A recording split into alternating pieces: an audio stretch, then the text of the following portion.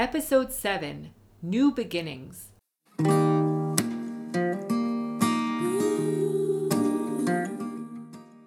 Welcome to the Thriving on Purpose podcast, where you'll learn how to take steps to create a life that you love and enjoy. This podcast will cover mindset coaching and practical tips and tools, sprinkled with intergenerational wisdom and inspiration, and some Torah too. Here's your host, Nechama Weiser, Certified Health and Life Coach.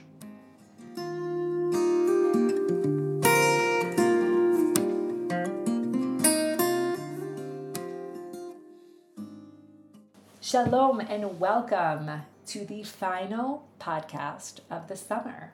So this is it. This is the last podcast of this summer and you've made it. And while I hope you did thrive through the summer and didn't just survive, every new beginning as we kind of step into this new year, school year at least, this new year of September, it's also approaching the new Jewish year. It's really an opportunity to evaluate, to reflect, and to identify what is working in your life, what isn't working, and to tweak anything that needs to be changed and improved.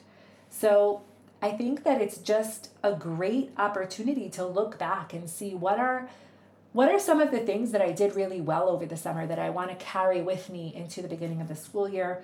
What are some things that I want to just leave right where they are because they weren't as successful, and be able to just modify accordingly in terms of creating a new schedule for the new year.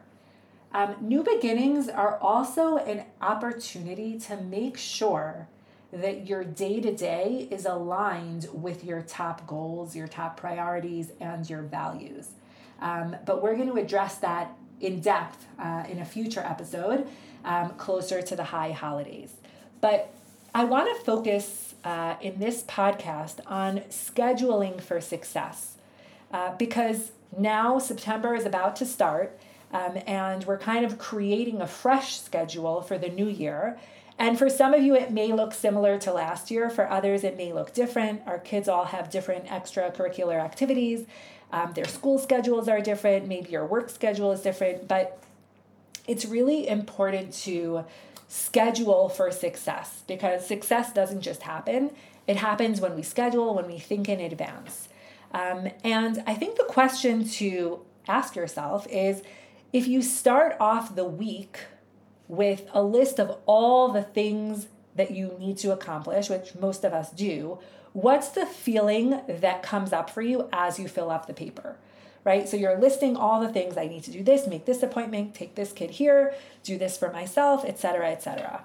And if I ask myself this question, I think for me, the feeling that comes up is overwhelm. I just feel like there are so many things to get done. There's not enough time in the week. These are the thoughts that are kind of going through my head. And I'm kind of just putting out fires and doing what has to be done urgently, paying this bill or doing this for this kid, but not really completing most of the things on my list. And what's really missing when this happens is that feeling of accomplishment, because when you're just kind of putting out fires and just feeling overwhelmed all the time and just doing the things that have to get done for that specific day, you never really look back at the end of the day and you're like, wow, I accomplished so much. It doesn't feel good. It just kind of feels like, okay, I did the minimum that I had to do so that everything could get done. And now I can get through to the next day and then put out all those fires. So I think that this is really a common struggle, and it's a result of a lack of intentional planning. So we're being responsive to things as they come up, as opposed to intentionally planning our week and ensuring that the things that are really important to us are actually happening, right? So the days that are going by without planning are not really leading to that intentional, purposeful life that we want to have. And that's where we kind of feel like we're losing control. It's like we're responding to what's happening, but we're not getting to the things that we want to intentionally plan. And that's where kind of the frustration and the gap is created between what we want and what we have. So what I want to offer is trying to plan our time and seeing the impact of that, okay? And I wanna basically offer the process of planning your week. So I want you to try this for the first week of September. I want you to first write down all the things that you want to accomplish for the week, okay? Like essentially your to-do list. And as you're going, you're like, what else do I have to do? What else do I have to do? I have to make this appointment. I have to take this kid here. I have to buy books. I have to buy pencils. I have to, right? Like really getting it all down and just putting it all down. Secondly, I want you to open up your calendar and I want you to block out time for yourself, okay? Your downtime, your coffee with a friend, your reading, anything else that is all about you, okay? So first you have your list, but then you schedule in you first. Why is this important? This is important because you do come first, and we talked about self-care in the previous podcast. Prioritizing you enables you to show up for everybody else in your life, including yourself, in the most powerful way. So that is what you are scheduling first. And by doing that, you are sending a very clear message to yourself that you are not bumped to the bottom of your priority list. You are, in fact, at the top of your priority list. And that is why you are scheduling you in first. Okay? After you schedule in your downtime, I want you to plug in any appointments or commitments that you have, and this includes work, any other doctor appointments, scheduled appointments, that comes in next.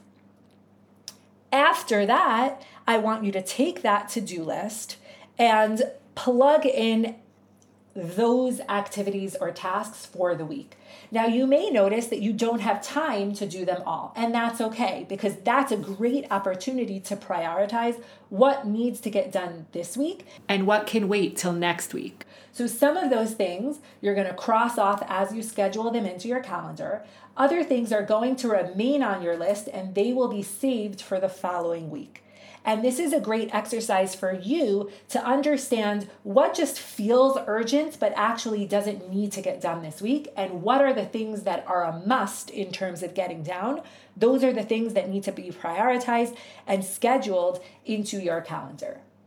And the final step here is sticking to the commitment that you made to yourself and honoring it. Looking at your calendar every day and being able to respect and honor, these are the commitments that I made to myself. These are the things that I committed to doing today.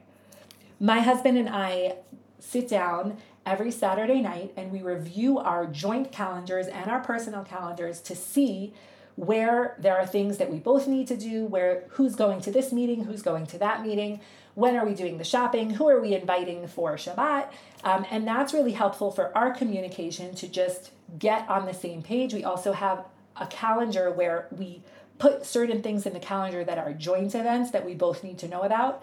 Anything that's specific to my work or his work, we only see individually. But it's a great way to communicate clearly about each other's schedules. But committing to your calendar is going to be essential. So even when you see things on your schedule that you're not super excited to do, it's still going to be important to remind yourself, this is something that I committed to, and I am the kind of person who sticks to their commitments. Scheduling in your life in a realistic way is absolutely transformational. Now, I want to reiterate the realistic way. You do not want to be scheduling in your calendar minute to minute. You want to give yourself downtime. You want to give yourself travel time. You want to give yourself room for error because things come up and things happen. Not every day is going to go exactly according to plan, but at least you'll know what you should be doing at any given moment. And it won't leave yourself to questioning, well, now I have these 30 minutes, what should I do? When you're enjoying your time that you set aside for yourself, you will be 100% enjoying your time because there is nothing else that you should be doing. When you are working, you will be working because that is what you committed to do. You will know what to do at each time. Taking this a step further, when I designate my work time, I also specify what I will be doing during that work time so that when I sit down to work, it's not, well, should I contact my clients or should I record a podcast or should I post on social media? No, I have very specific guidelines in terms of what I do. Today, I wanted to record podcasts. That's it. I sat down, I got it done. We don't realize how much energy we waste when we're unsure about what to do, and we just have this long laundry list of things that we need to get done. Should I call the accountant? Should I do laundry? Should I wash the floor? The more time you can spend ahead of time thinking about what to do in each time slot, the easier it will be for you to execute and not waste time deliberating about what to do. Because at the end of the day, it doesn't matter. Just take action. It doesn't matter if I record podcasts today or tomorrow, but what does matter if I sit here for 45 minutes debating what's the best use of my time.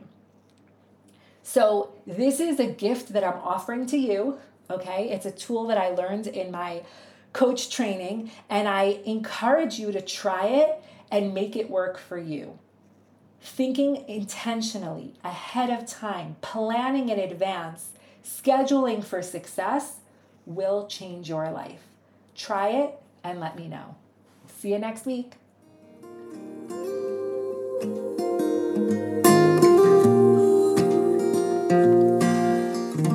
Thank you for listening to Thriving on Purpose with Nechama Weiser. If this episode piqued your interest or inspired you, and you're looking for a health and life coach who can help you up-level your life, then reach out today. Visit nechamaweisercoaching.com for details.